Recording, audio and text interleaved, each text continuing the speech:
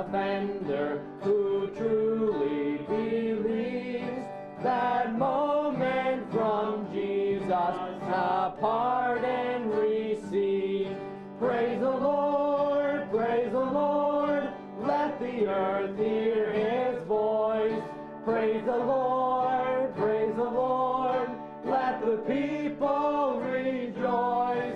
Oh, come to the Father through Jesus the Son, and give him the glory, great things he has done. Great things he has taught us, great things he has done, and great our rejoicing through Jesus the Son. But purer and higher and greater will be our wonder, our transport, when Jesus we see. Praise the Lord, let the earth hear his voice. Praise the Lord, let the people rejoice. Oh, come to the Father through Jesus the Son, and give him the glory, great things he has done. Amen. Thank you all for singing. Mr. Andy, would you pray for us? Heavenly Father, we thank you for the blessing of this day. We thank you for the love that you give us. We thank you for the right to be able to be in your house today, Lord, and to praise you, Lord, and to hear your word. We ask that you give us the message that you want us to hear. We ask that you help us to fully understand the message and use it to be able to please you, Lord. We ask all these things in Jesus' name. Amen. Amen. Oh, what was it, Pastor? 2:30. Oh, 2:30. All right, 2:30, everybody. Please stay standing with me. Turn your hymn books to 2:30. Grace greater than our sin. Amen. Isn't it? That's just such a blessing. Amen. Grace that was greater than our sin. I'll wait for you this time. All right. No, it's all right. I started talking and then I realized I wasn't on the right number. Oh, well. All right. Grace greater than our sin. Yes, sir. Marvelous grace of our loving Lord, grace that exceeds our sin and our guilt. Yonder on Calvary's mount outpoured, there where the blood of the Lamb was spilled. Grace, grace, God's grace, grace that will pardon and cleanse within. Grace, grace, God's grace, grace that is greater than all our sin. Sin and despair like the sea waves cold threaten the soul with one infinite loss. Grace that is greater, yes, grace untold, points to the refuge, the mighty cross. Grace, grace, God's grace, grace that will pardon and cleanse within. Grace, grace, God's grace, grace that is greater than all our sin. Dark is the stain that we cannot hide. What can avail to wash it away? Look, there is flowing a crimson tide. Whiter than snow you may be today. Grace, grace,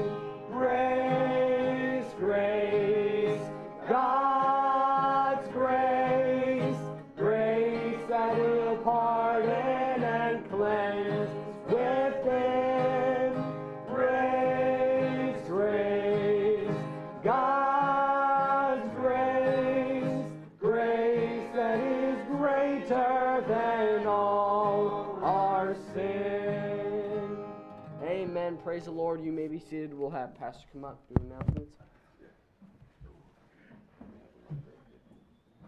All right, just a couple of announcements to go over.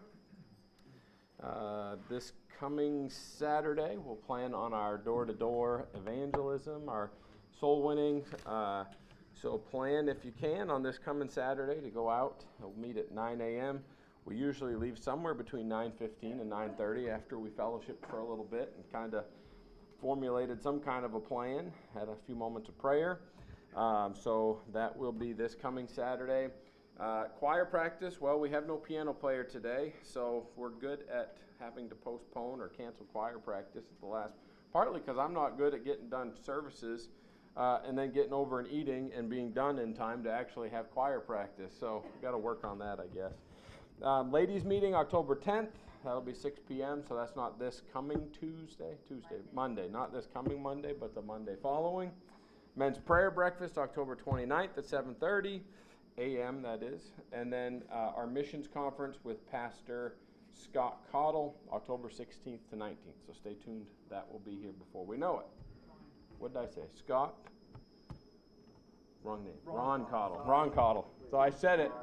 Scott Cottle's a good guy too, but it's Ron Cottle. They're not related either, but they both come to Maine fairly often. So Pastor Ron Cottle, I saw that and didn't even catch it, but I know I've said it. Brother Cottle, Ron Cottle that is Pastor Wiley's father-in-law, so it is Miss Karen's dad. He's a great man, faithful prayer warrior, prays for us and our church, probably more than anyone I know, or at least as much as anyone I know. He's just faithful, faithful, faithful. So be thinking and praying for that meeting coming up. And pray also, if you think to, over at the Common Ground Fair today, there's some folks going to do a a cappella hymn sing. Is that right? We're going to sing some of the old hymns.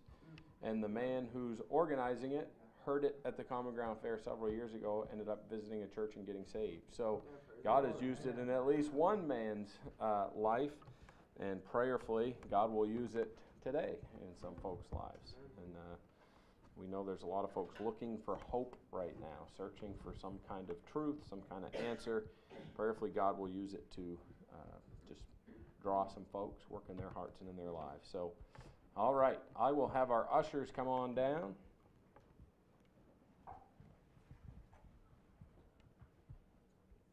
Caleb, could you pray for the offering, bud? Yes, sir. Right. God, thank you for this wonderful day, Lord. Please bless the service, Lord. Please help us to have a wonderful Sunday, Lord. In Jesus' name, amen. Amen.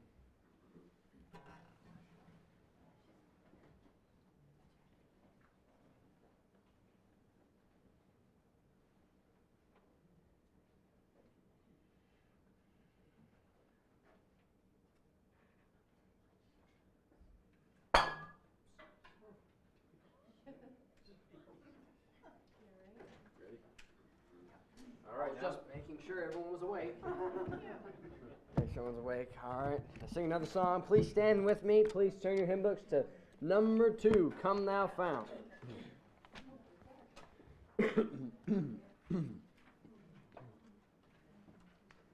Come Thou Fount.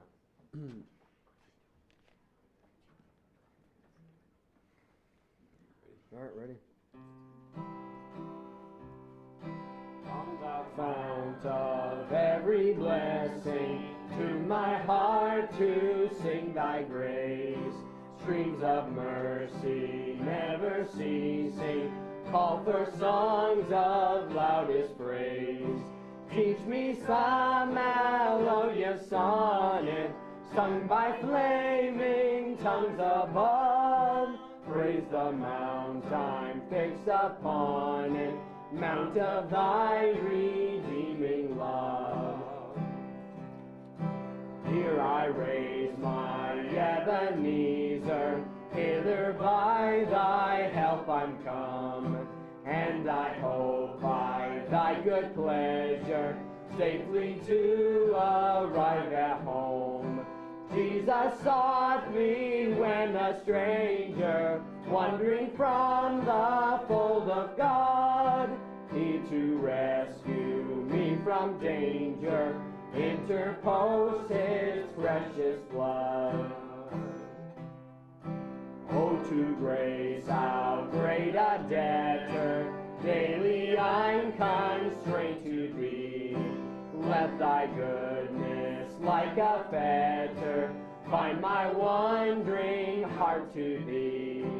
Prone to wander, Lord, I feel it. Prone to leave the God I love. Here's my heart, oh, take and seal it. Seal it for thy courts above. Amen. Praise the Lord. All right, you may be seated. Thank you all. All right, we'll have Pastor come preach for us.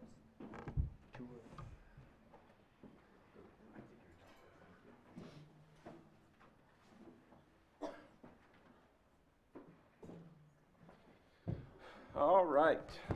It is good to be here this morning. It's good to have everyone here. It's good to be in the Lord's house with God's people. And prayerfully, you've come hoping to hear from the Lord. I don't know what that is. That's last week. We're in Ephesians chapter 4 this morning. Ephesians chapter number 4. And I'm going to do my best. We're only going to cover 3 verses. And I'm going to be honest, I got digging into these verses, and this week's message may wind up just being an introductory message to these verses, and we may end up with like a 10-part sermon on these 3 verses. We'll see, but it may not be 10 parts. But there's all these different pieces that I think each one of these 7 items could get their own message, and probably more than that.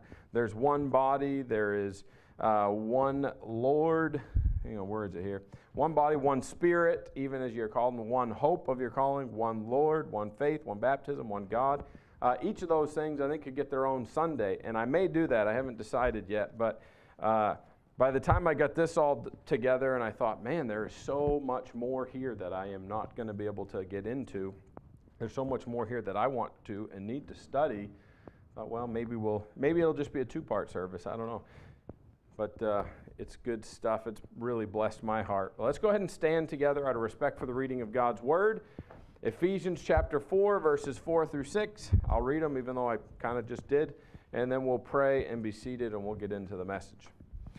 It says, "There is one body and one Spirit, even as ye are called in one hope of your calling.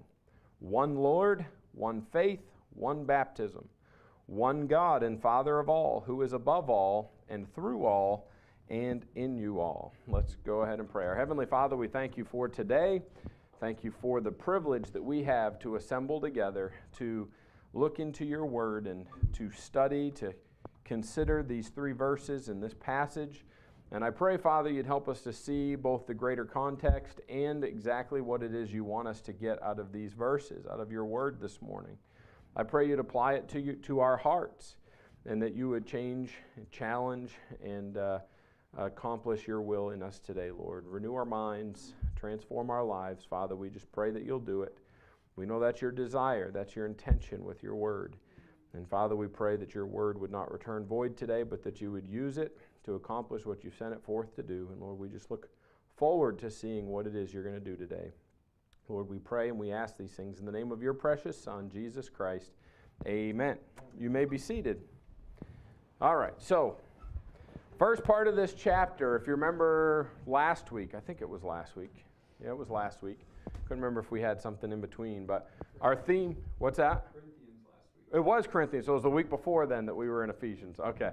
I couldn't remember for sure. I knew it was one or the other. So 2 weeks ago, we talked about our theme of walking worthy of the vocation wherewith ye are called. So that's our theme this year, and it's out of verse number 1. "I therefore, the prisoner of the Lord, beseech you that ye walk worthy of the vocation wherewith ye are called, with all lowliness and meekness, with long-suffering, forbearing one another in love, endeavoring to keep the unity of the Spirit in the bond of peace." So we know the book of Ephesus, the book of Ephesians is written to the church at Ephesus, so it's a local body of believers. It's a local church. And this letter is written to them to both help them with some things that were coming into their area, some wrong teachings that was taking place, and also to direct them and guide them into truth. And here we're dealing with the specific of walking worthy of the vocation wherewith they are called. We've talked about that being really kind of twofold. One, that it deals with us walking the way God wants us to as far as our Christian life is concerned. But two, also being a part of the local body and working together, existing together, serving together in unity to accomplish all that God has intended the church, the body of Christ, to accomplish. So we have those two things kind of happening here. So the context, the greater context, I would say, at least in this first part of chapter 4, is unity in the body. And we'll talk a little bit more about that here as time goes on.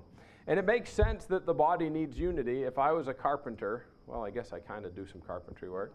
As a carpenter, it helps out when I'm working on a project and I'm going to pound some nails. If this hand holds it still when I'm trying to strike the nail, and they're working together, it's not this kind of a deal. I'm not going to accomplish much if I got to fight my left hand to do what I need to do with my right hand.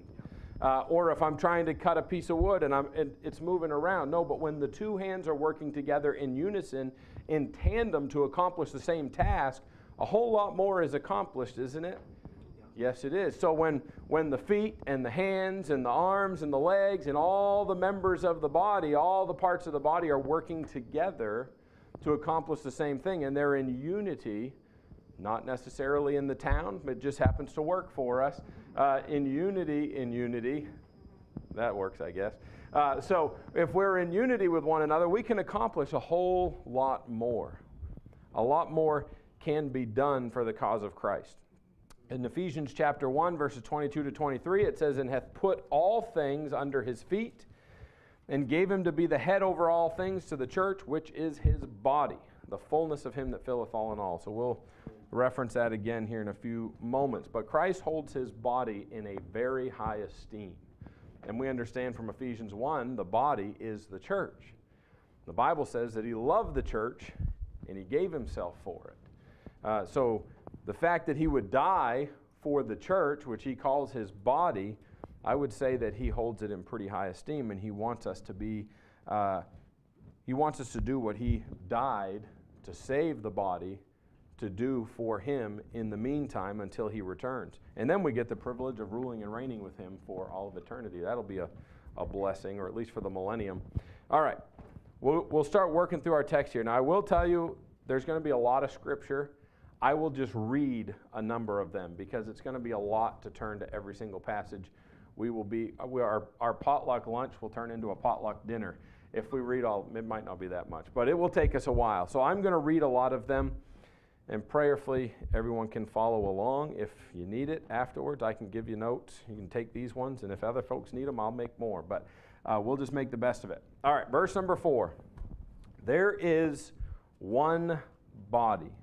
So we've already defined what the body is, but just in case, Colossians 1:24 also says, "Who now rejoice in my sufferings for you, and fill up that which is behind of the afflictions of Christ in my flesh, for his body's sake, which is the church." So in case we didn't get it in Ephesians 1, Colossians 1 also defines the body as the church. That is Christ's body. I'm going to, I already said that. So Ephesians 2:16 says, "And that he might reconcile both unto God in one body by the cross, having slain the enmity thereby." So one of the things that have been dealt with so far in the book of Ephesians is that there are two groups of people. There was the Jew, well there is, and there's the Gentile. Well, there's a third group of people in the New Testament. It's the church. So you've got the Jew, the Gentile, and the church. That's the three audiences in the Word of God. When we read the Bible, it's either to the Jew, to the Gentile, or to the church of God. So we can always kind of come to that conclusion. So, and if it seems to be to a person, that person is either a Jew, a Gentile, or part of the church. So we've got that covered. So as we deal with this, letter to the book to the folks in Ephesus, the church at Ephesus, one of the things that's been dealt with is the division between the Jew and the Gentile, and how that once they're saved and they're a part of the body of Christ, they're now one body, the church. There's no longer Jew, Gentile. There is just the body of Christ. That's it. So that's an important thing for us to understand. And then here in chapter 4, it is being clarified again. Now that you're saved, folks in Ephesus, a part of this church, a part of this local body, understand whether you're Jew or Gentile, there's one body. It doesn't matter what you were. It doesn't matter who you were. It doesn't matter what your genealogy declares you to be. If you're a born-again child of God and you are a part of this one body. That's how it works. That's what Christ set up. That's what he's done. So we're tied together in this one body. Romans 12, verses 4 and 5 say I'll let some folks turn there. You can see this one. I want you to turn some. I just also want you to get to eat today. Romans chapter number 12, verses 4 and 5. I have tried to build some things in here that we will turn to, but we'll turn to maybe a few others. All right, verses 4 and 5, it says this, "For as we have many members in one body, and all members have not the same office, so we being many are one body in Christ, and every one members one of another." So that one body is made up of many members. Well, over in Corinthians, it defines them as, or gives the illustration of the eye and the hand and all those different things. So we understand these many members that make up the one body. It's pictured, it's illustrated as the physical human body and how those different members work together, and yet they are all one body, members one of another. So the Bible's made it evidently clear what the body is, and that every person who is a child of God is a part of that body. However, we need to be a part of a local body, because we're all part of the kingdom of God if we're saved. We're all part of the family of God. But we need to be a part of a local body, because I can't accomplish what God has intended me to accomplish if I consider myself to be a part of, Calvary Baptist in Sanford, Maine. I can't really do much with that church body. I need to be a part of a body that's close enough that I can participate and be a part of it. Plus, we need each other. We need the fellowship. We need one another for encouragement. We need one another to edify each other. We help encourage each other to live the Christian life when we're not at church. And the friendships and the relationships that we have with one another, that helps us to live the life God's called us to when we're not here. Because we're only here so many hours a week.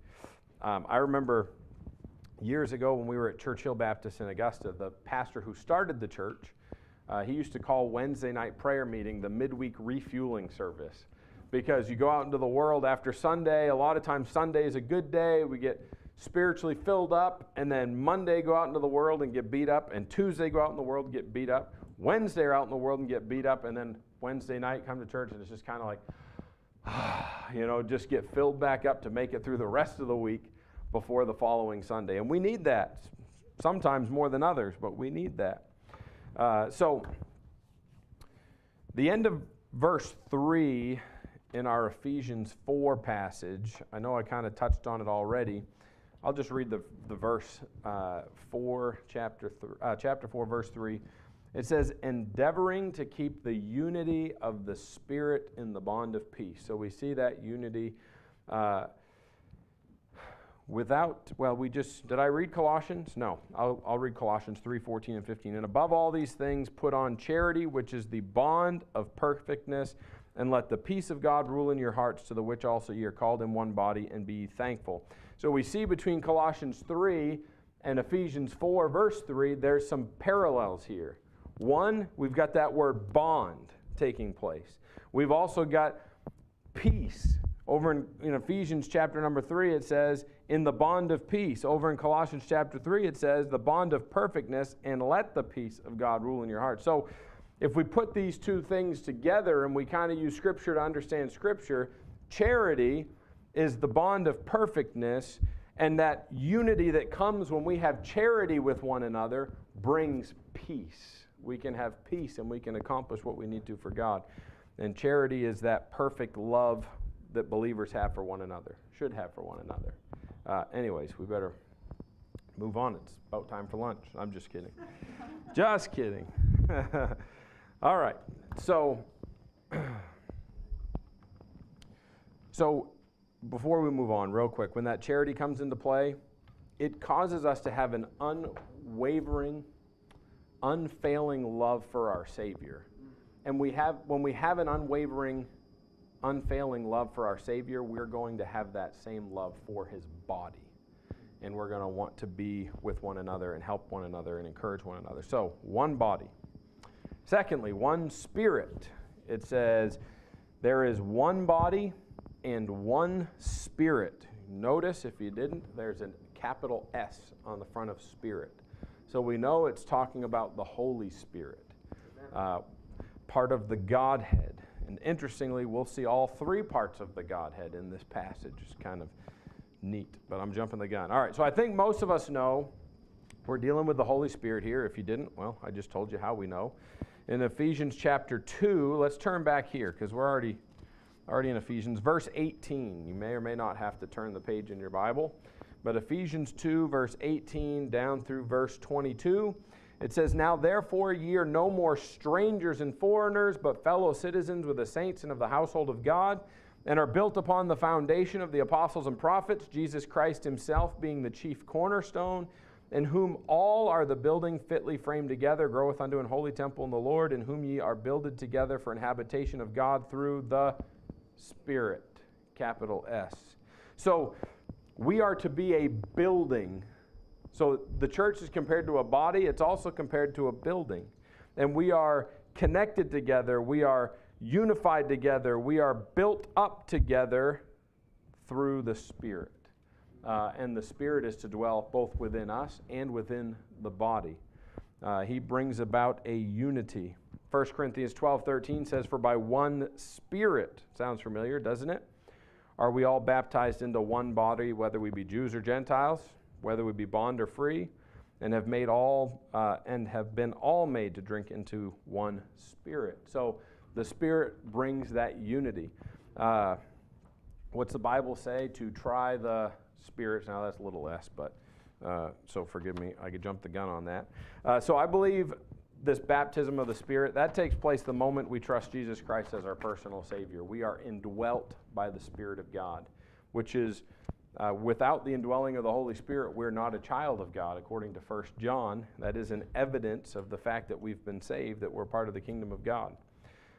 So we're all part of the one body, the result of the indwelling of the one Spirit, which takes place the moment we trust Jesus Christ as our personal Savior. All right, we'll keep moving here. Well, I might reference what I was thinking later, but we won't for right now. Letter C. Well, not for you. Letter C for me. We are called in one hope of your calling. Sorry. I told you there's a lot here. My brain is going 1,000,000 miles an hour in 1,000,000 different directions. So there's one body and one Spirit, even as ye are called in one hope of your calling. So we understand. Well, let's identify some of these words or define some of these words. 1 Timothy 1:1 says, Paul, an apostle of Jesus Christ, by the commandment of God our Savior and Lord Jesus Christ, which is our hope. So for you and I as Christians, our hope is the Lord Jesus Christ. He is the source of our hope. Better yet, He is our hope. Because of Him, we have hope. Don't lose your place in Ephesians 4, but turn over to the book of Titus. We're going to look at a couple different passages here, so we'll turn over here.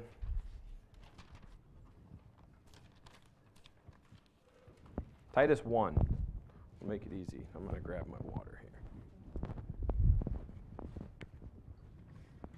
here.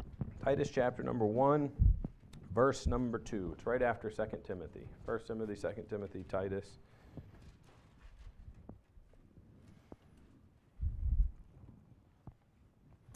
Here's another reference to this hope. It says, in hope of eternal life, which God that cannot lie promised before the world began. So the word hope, we often liken it to, it's a confident expectation of something that we know is going to come to fruition. Well, Jesus Christ is our hope. Any expectation that we have of eternal life is because of Jesus Christ. Apart from him, we have no hope. And if you remember last year at our tent meeting with the Friends, that was our theme, hope. And why was it our theme? Well, because with everything that had been taking place for the previous year and a half, whatever it was, there were a lot of people in search of hope. They were just looking for some kind of hope. Well, Jesus Christ is our hope. And because of him, we know we have eternal life. God cannot lie, promised before the world began. In chapter 2, verse number 13, still in Titus, it says, looking for that blessed hope. Well, who is that? Well, the Lord Jesus Christ. Looking for that blessed hope and the glorious appearing of the great God and our Savior, Jesus Christ. There we go. He is our hope, and he is coming back. Could be today, could be tomorrow, could be next year, could be in 100 years from now. I don't know when it's going to be. Could be 1,000 years. We keep going, but I won't. It's going to happen at some point. We know it's going to happen. Well, why hasn't it happened yet? You know, the Bible says in the end, perilous times will come. We know that the days are getting closer to his return. I honestly believe it's soon. How soon? I don't know. Sooner than it was 2,000 years ago. I know that much. But I don't know exactly when. I can't know exactly when. But what I do know is it's getting closer. And the reason that Christ hasn't come back yet is not because he's not going to fulfill his promise, but according to 2 Peter, the Lord is not slack concerning his promise, as some men count slackness, but is long-suffering to us. We're not willing that any should perish, but that all should come to repentance. Because he wants all to be saved. That's why. And I couldn't help but think of that when Jesse, we've got a visitor, he's working at the Common Ground Fair today, but he said he'd be back next week if he couldn't make it today. He said that he should be dead right now, but I think it was three times so far in the last year and a half or 2 years, he has surpassed the doctor's expectations. The deadline they told him he had to live. First it was, I think, a week. It may even be more than that. And then it was a month. And then it was a year. Well, he's passed all of those so far. So he told me the other day, he's not a Christian, unless he's trusted Christ since you went and saw him on Wednesday. But as of last week, he was not saved. He had not trusted Christ as his personal Savior. But he said, I don't believe the doctors anymore. He said, I know that they don't have all the answers. He said, but I do. He said, I know that there's a God and that he has a reason for me still being here. And he said, I believe this is it. Him coming to church and hearing what he's been hearing the last couple of weeks. And I said, you're right, Jesse. I said, God is long-suffering. And he's kept you here because he wants you to get saved. He's allowed you, and he knows it. He's admitted it. So prayerfully, the day of him trusting Christ as a Savior is soon approaching, I pray. All right. So Christ's appearing, according to Titus chapter 2, will bring our hope to fruition. So there's going to be a day when our faith will become sight. And when that day comes, our hope will come to fruition. All right, verse number 5 says this. One Lord. So we've got one body, one spirit, even as you're called, and one hope of your calling. One Lord. Who is the one Lord? Well, we've already seen it once this morning, but Acts chapter 10, verse 36 says, the word which God sent unto the children of Israel, preaching peace by Jesus Christ, he is Lord of all. So he's our hope. He is also our Lord. He is the Lord. It's a pretty good place to start. Romans 14, 8 and 9 says, for whether we live unto the Lord, and whether we die unto the Lord. Whether we live, therefore, or die, we are the Lord's. For to this end Christ both died and rose and revived, that he might be Lord both of the dead and the living. Again, Christ is Lord. 1 Corinthians 1:2 says, Jesus Christ our Lord. And we could go on. There are countless verses that refer to him. I suppose they could be counted, but there are many verses that refer to Christ as Lord. He is Lord. So when it says there is one Lord, we understand that Jesus Christ is the one Lord. We understand from, was it 1 Timothy, that Jesus Christ is our hope. So we have one body, it's the body of Christ. We have one Spirit, it's the Holy Spirit. We have the hope of our calling. Jesus Christ is the hope of our calling. We have one Lord. We also have one faith. What is this speaking of? Well, first we need to define faith. Brother Elliot dealt with that a little bit in Sunday school. Turn over to Hebrews chapter 11 with me, if you would. Hebrews chapter number 11. So what are we doing? Why are we considering so many different scripture verses? We're trying to use the Bible to tell us what the Bible is saying. So when we read something and we question, well, what does this word mean? Well, what is this speaking about? Really, the best way to define it and to determine what it means is to go to other passages that speak about the same thing. But that can lead us to a lot of different places. It can also lead us to a lot of different rabbit trails, and we can end up in this never-ending circle of doing what Brother Elliot taught in Sunday school this morning, learning.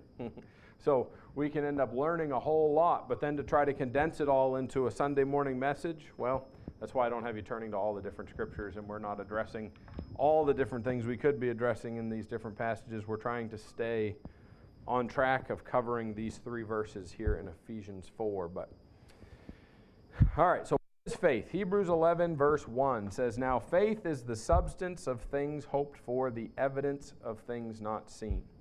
So the word substance, Job 1:3 says, "His substance also was 7,000 sheep and 3,000 camels and 500 yoke of oxen and 500 she-asses in a very great household, so that this man was the greatest of all the men of the east." So the substance is, it's a possession. It's the tangible possession. Well, faith isn't something tangible, not with your hands, but spiritually speaking, when we place our faith in Jesus Christ, it is that solid, that tangible, that substance of the fact that we have trusted Jesus Christ as our personal Savior. Our faith in Christ is what we can stand or rest in. The fact we've trusted Jesus Christ as our Savior. Now, I'll tell you, our faith is wavering. That's why it says we are kept by His faith, by the faith of the one who saved me. We get saved through faith, us placing our faith in Him, but we're kept by the faith of the one, because our faith does waver. So it's the substance of things hoped for. It is the evidence of things not seen. It is what proves the very fact that the things that aren't seen are true. And here's some further illustration. "For by it the elders obtained a good report." Well, those who had believed God in the past, they received a good report of God, from God, because of their faith. We know it was by faith that Abraham was accounted unto him for righteousness. What? Because of his faith. Verse 3, "Through faith we understand that the worlds were framed by the word of God, so that things which are seen were not made of things which do appear." We understand the creation account. We believe the creation account. We know what the Bible says, or how everything came into existence, through faith.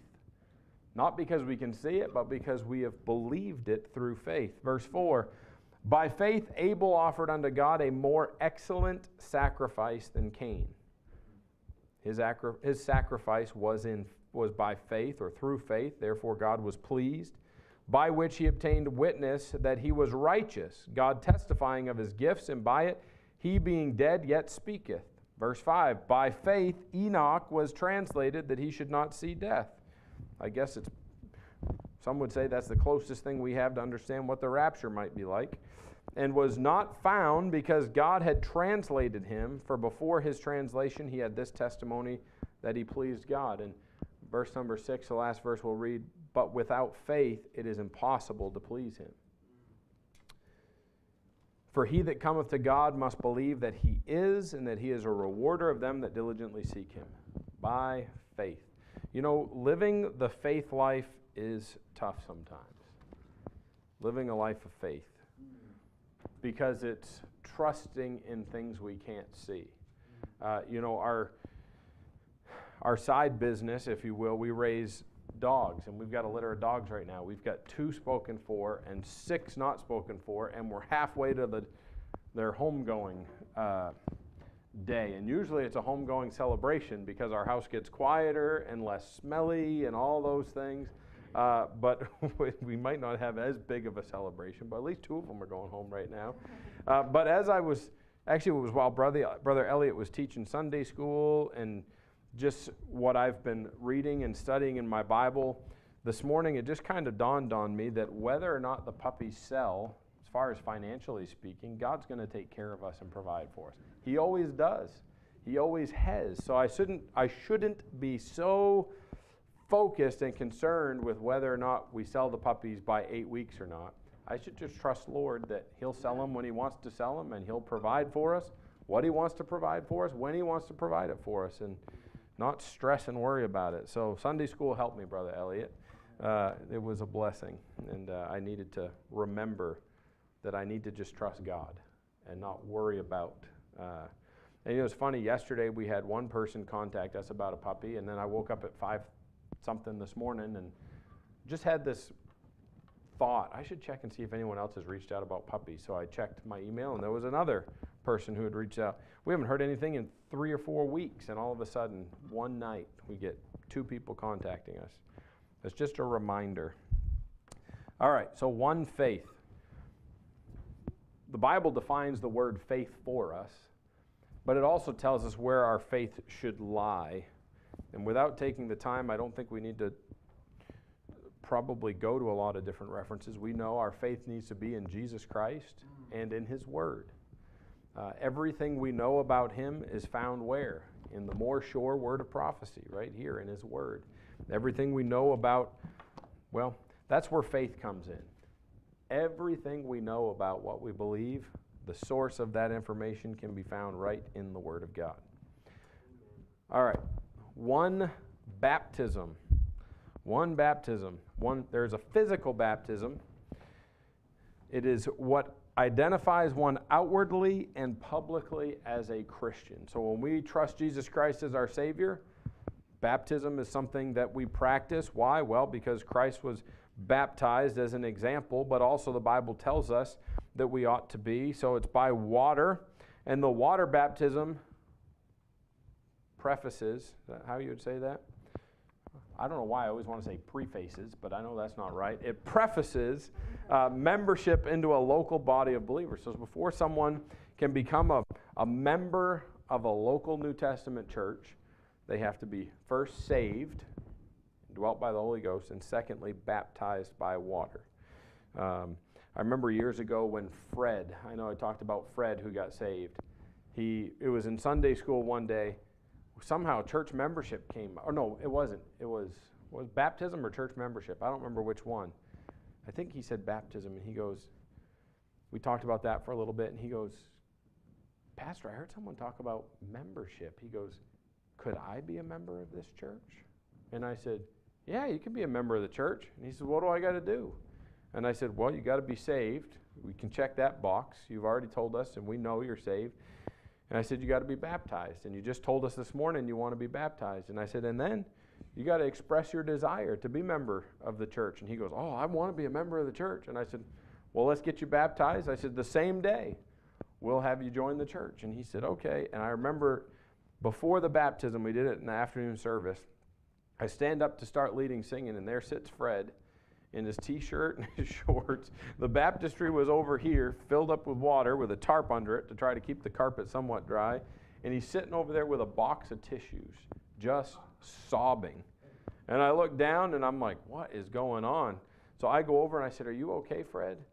And he said, Pastor, I never thought that someone like me could ever have a relationship with God or be forgiven by Him and could be a member of a church with people who love me and care about me. He said, I never thought I could have a family like this. And I just, so then I'm thinking, now I got to get up and try to lead the congregation in a song, and here he's got me crying. Not that it takes a lot, but just that tenderness and that sweet spirit and just the joy.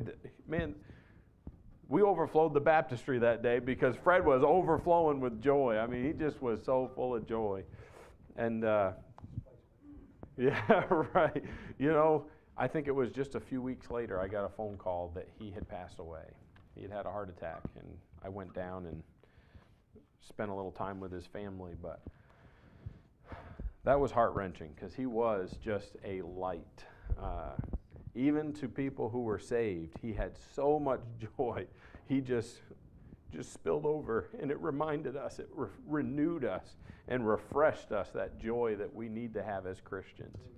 It was just such a blessing. But now it's still, every time I think about him, it refreshes me and reminds me of that joy. All right, we better move on. So there's one baptism. We haven't even read any verses yet. Acts chapter 8. Turn over to Acts chapter 8 with me. We're getting close to being done. Another half hour, 45 minutes. I'm just kidding. Just so you know. I think so. No promises. I think I'm kidding, but no promises. All right, Acts chapter number 8. We are going to read a handful of verses here, beginning in verse number 26. Oh, I can just find it here. On the right page. Here we go.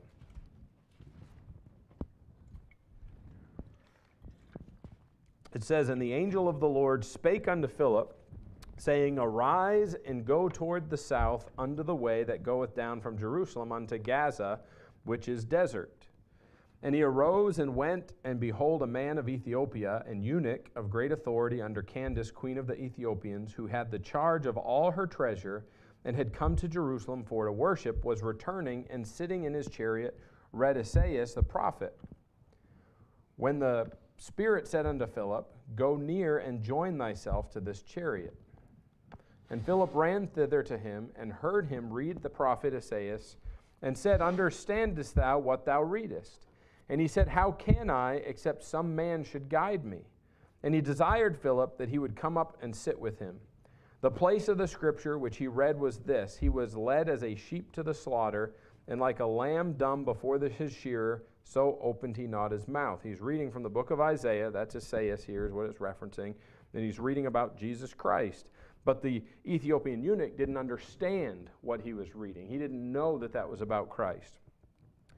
In verse 33, In his humiliation his judgment was taken away, and who shall declare his generation? For his life is taken from the earth. And the eunuch answered and said, I pray thee, of whom speaketh the prophet this? Of himself or of some other man? Then Philip opened his mouth and began at the same scripture and preached unto him Jesus. And as they went on their way, they came unto a certain water.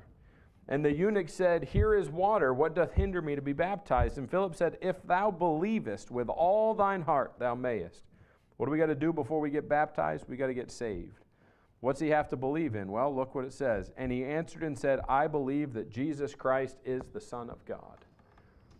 He believed. He placed his faith in Jesus Christ and Jesus Christ alone for his salvation. In verse 38, And he commanded the chariot to stand still, and they went down both into the water, both Philip and the eunuch, and he baptized him. He didn't get a bottle or a cup of water. They went into the water. He was baptized by immersion.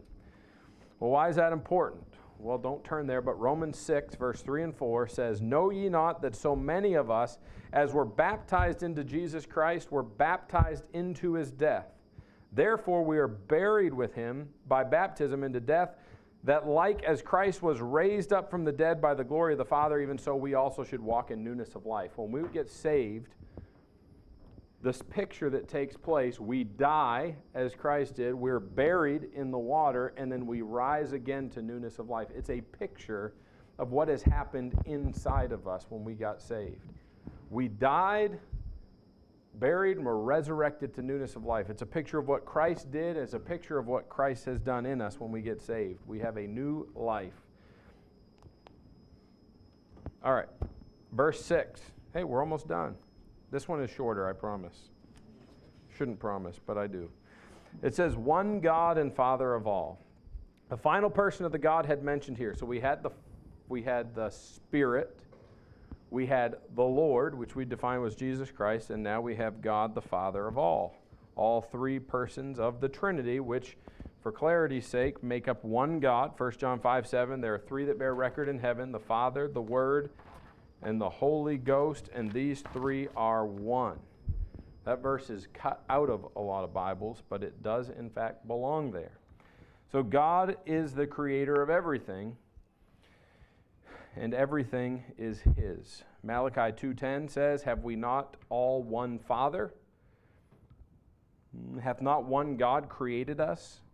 Why do we deal treacherously every man against his brother by profaning the covenant of our fathers? We have one Father.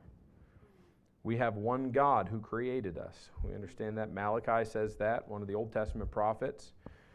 1 Corinthians 8:6, but to us there is but one God, the Father, of whom are all things, and we in Him, and one Lord Jesus Christ, by whom are all things, and we by Him. So we know the Father, God the Father. Psalm 86:10, last verse, for thou art great and doest wondrous things. Thou art God alone. So we know that God the Father is God the Creator. And I understand Jesus Christ is the Creator of everything, according to John 1, Colossians 1, Hebrews 1, among other passages. But God the Father played a part in creation too, and He owns everything. He is above all. Ephesians 1, verses 20 to 23. We're already in Ephesians. Turn back a few pages, I suspect, in your Bibles. Ephesians 1. I turned back too many pages. Verses 20 to 23. Oh, I am here. It says, which He wrought. Who's the He? God the Father. Which He wrought in Christ when He raised Him from the dead and set Him at His own right hand in the heavenly places, far above all principality and power and might and dominion and every name that is named, not only in this world, but also in that which is to come, and hath put all things under His feet, and gave Him to be the head over all things to the church, which is His body, the fullness of Him that filleth all in all. How would God the Father be able to exalt Christ to sit on His right hand, to be able to place Him far above principalities and powers and might and dominion and every name that is named, not in this world only, but in the one that's to come in eternity, and put all things under His feet? How would He have the ability to do that? Well, because He owns everything, past, present, and future. He has power and authority over all of it. So because of that, He is able to do just that. He is through all. Romans 11, 33 to 36. Actually, no. Turn over to this one. Jeremiah 23. We'll look at this one verse for this one, and we'll do maybe one verse for the next one, and we'll be done. How's that? I'll get you out of here pretty soon. Jeremiah 23.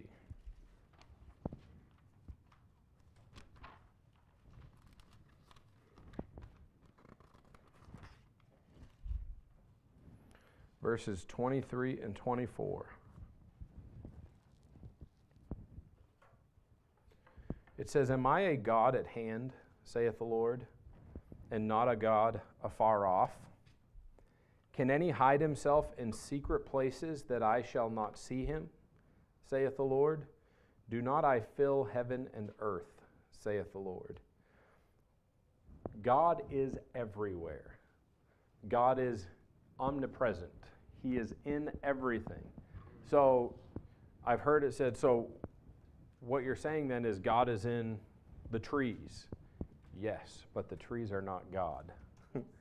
He is everywhere. He is omnipresent. He is everywhere at all times. Is that hard for us to comprehend? Yeah, it sure is.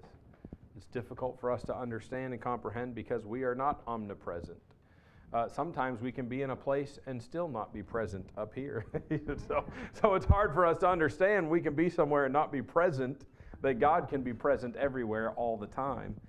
But that's part of what makes Him God. He is able to do just that. All right, and then in you all, let's go to 1 John. I got two references here and we'll be done. They're both in 1 John, so we won't run all over the place.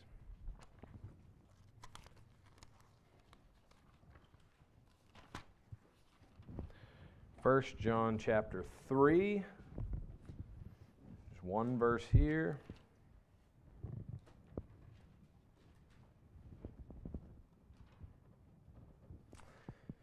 says, "And he that," verse 24, should have told you that too. I don't know that I did. It says, "And he that keepeth his commandments dwelleth in him, and he in him. And hereby we know that he abideth in us by the Spirit," capital S, "which he hath given us." Remember the one Spirit? God indwells us. He is in you. He's in us by the Spirit that he's given us. And then same book, chapter 4, 12 to 15, says, "No man hath seen God at any time. If we love one another, God dwelleth in us, and his love is perfected in us. Hereby know we that we dwell in him, and he in us, because he hath given us of his Spirit. And we have seen and do testify that the Father sent the Son to be the Savior of the world." Last verse. "Whosoever shall confess that Jesus is the Son of God, God dwelleth in him, and he in God." So when we trust Christ as our Savior, he dwells in us. God dwells in us. All right. So, do we understand what's the point of this whole passage? Well, interestingly, there are 7 different things listed here. We have first, help if I go back to Ephesians, wouldn't it? Ephesians 4. First, we have one body, one Spirit, one hope of your calling, one Lord, one faith, one baptism, one God and Father of all. There are 7 different ones listed there. That's kind of interesting, isn't it? 7 ones. It almost shouldn't work out that way, but it does. And the number 7 in the Word of God pictures completeness. Over in 2 Peter 1, when it says add to your faith, there are 7 different items there that we're to add to our faith, which are areas we're to grow into spiritual maturity. Well, here there are 7 different items listed here that deal with unity in the body of Christ.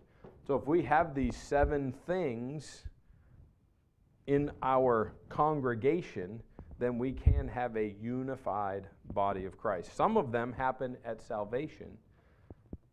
Some of them are things that we have to actually live out our life. And this is where I may expound on these more in weeks to come because, for instance, the one Spirit.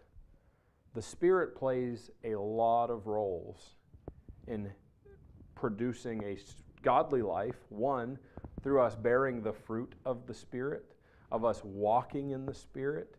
If we don't do those things, that one Spirit can't accomplish what he wants to and needs to accomplish for us to have unity. If we're not bearing the fruit of the Spirit or we're not walking in the Spirit, what are we walking in? The flesh.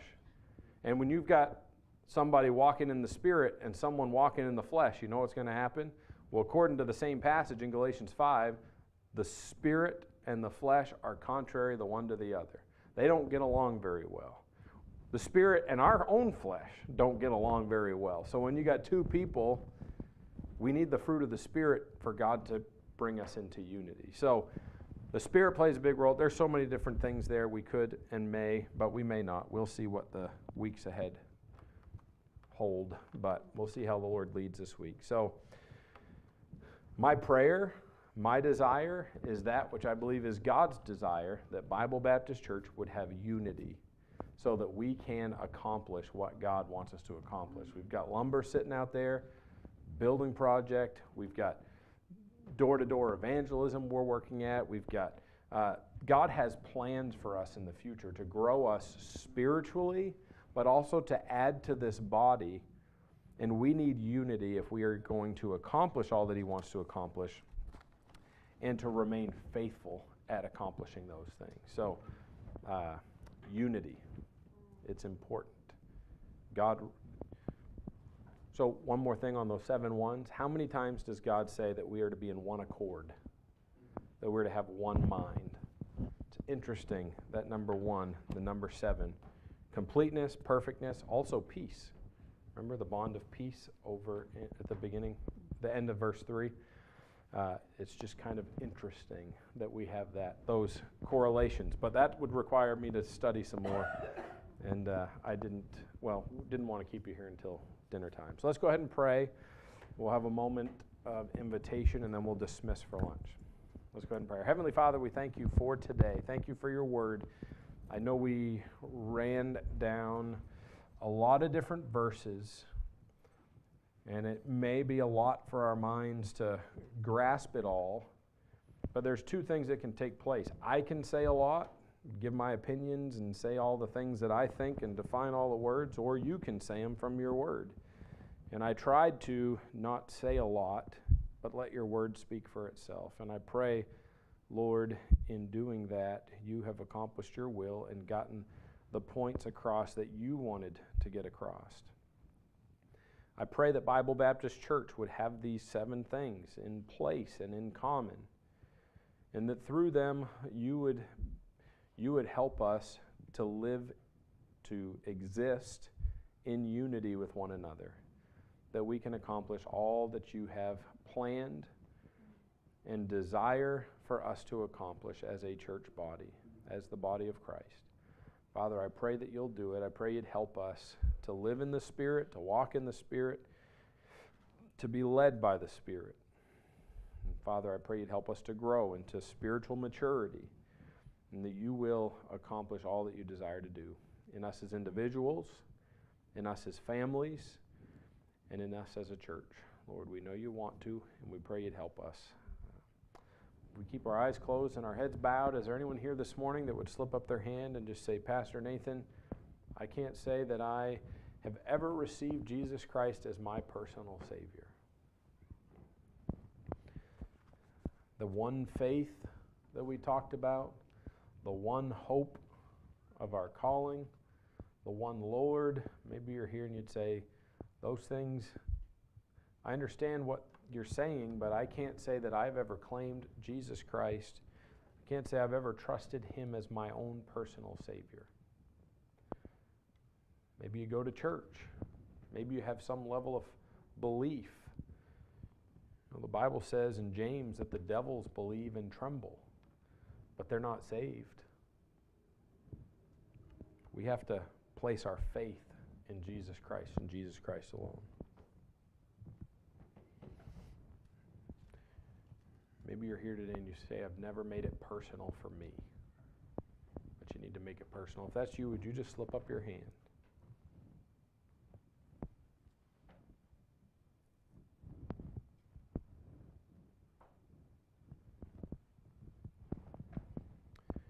How about Christians? I won't ask you to raise hands, but maybe you'd say, I need to be thinking about this object of unity. Maybe there's something in our lives that's preventing us from having unity. And can I say this? If you're part of a family, you got to have unity with your family if you're going to have unity with your church family, with the body of Christ. You can't be at odds with one another.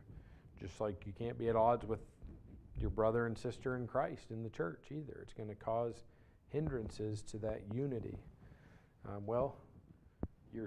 Your spouse, your wife or your husband, they are your brother or sister in Christ. Your children are your brothers and sisters in Christ if they've trusted Christ as their Savior. And we need to have unity with them too. And that can be a struggle sometimes, but we need to do it if we're going to have unity. I'll just give folks a couple minutes to pray, and I'll close us in a word of prayer before we go eat.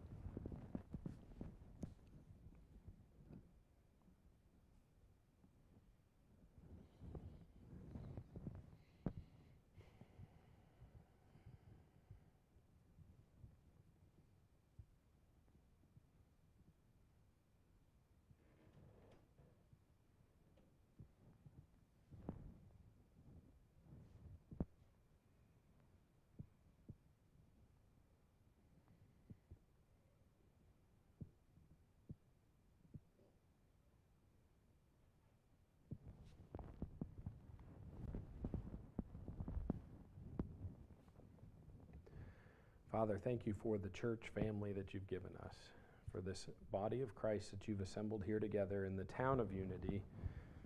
And I pray, Lord, I know it's cliche and the joke is made by most guest pastors that come and preach here. Whenever the topic of unity comes up, the fact that we're in the town of Unity always becomes kind of a joke.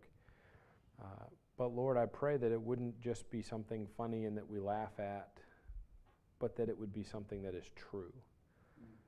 That this body of believers, Bible Baptist Church, would have unity with one another. And in unity, we can accomplish so much more for you. We know that it's true. It applies to every area of life. As a family, when we have unity, we can do more. We have more joy and happiness and peace and all the things that we desire in life. Lord, they can be realized through unity with those that we have in our lives, especially in our homes and in the body of Christ. And I pray, Father, you'd help us to have unity with you. Help us to love you more each day. Help us to love your word more each day, and to desire to know you, as the Apostle Paul said in Philippians, that I may know him in the power of his resurrection, the fellowship of his sufferings, being made conformable unto his death. Lord, I pray that you'd help us to know you better. Lord, that can be accomplished through your word. I pray you'd help us to long to know you. Father, I just pray you bless the food to our bodies, bless the fellowship, bless the remainder of our day.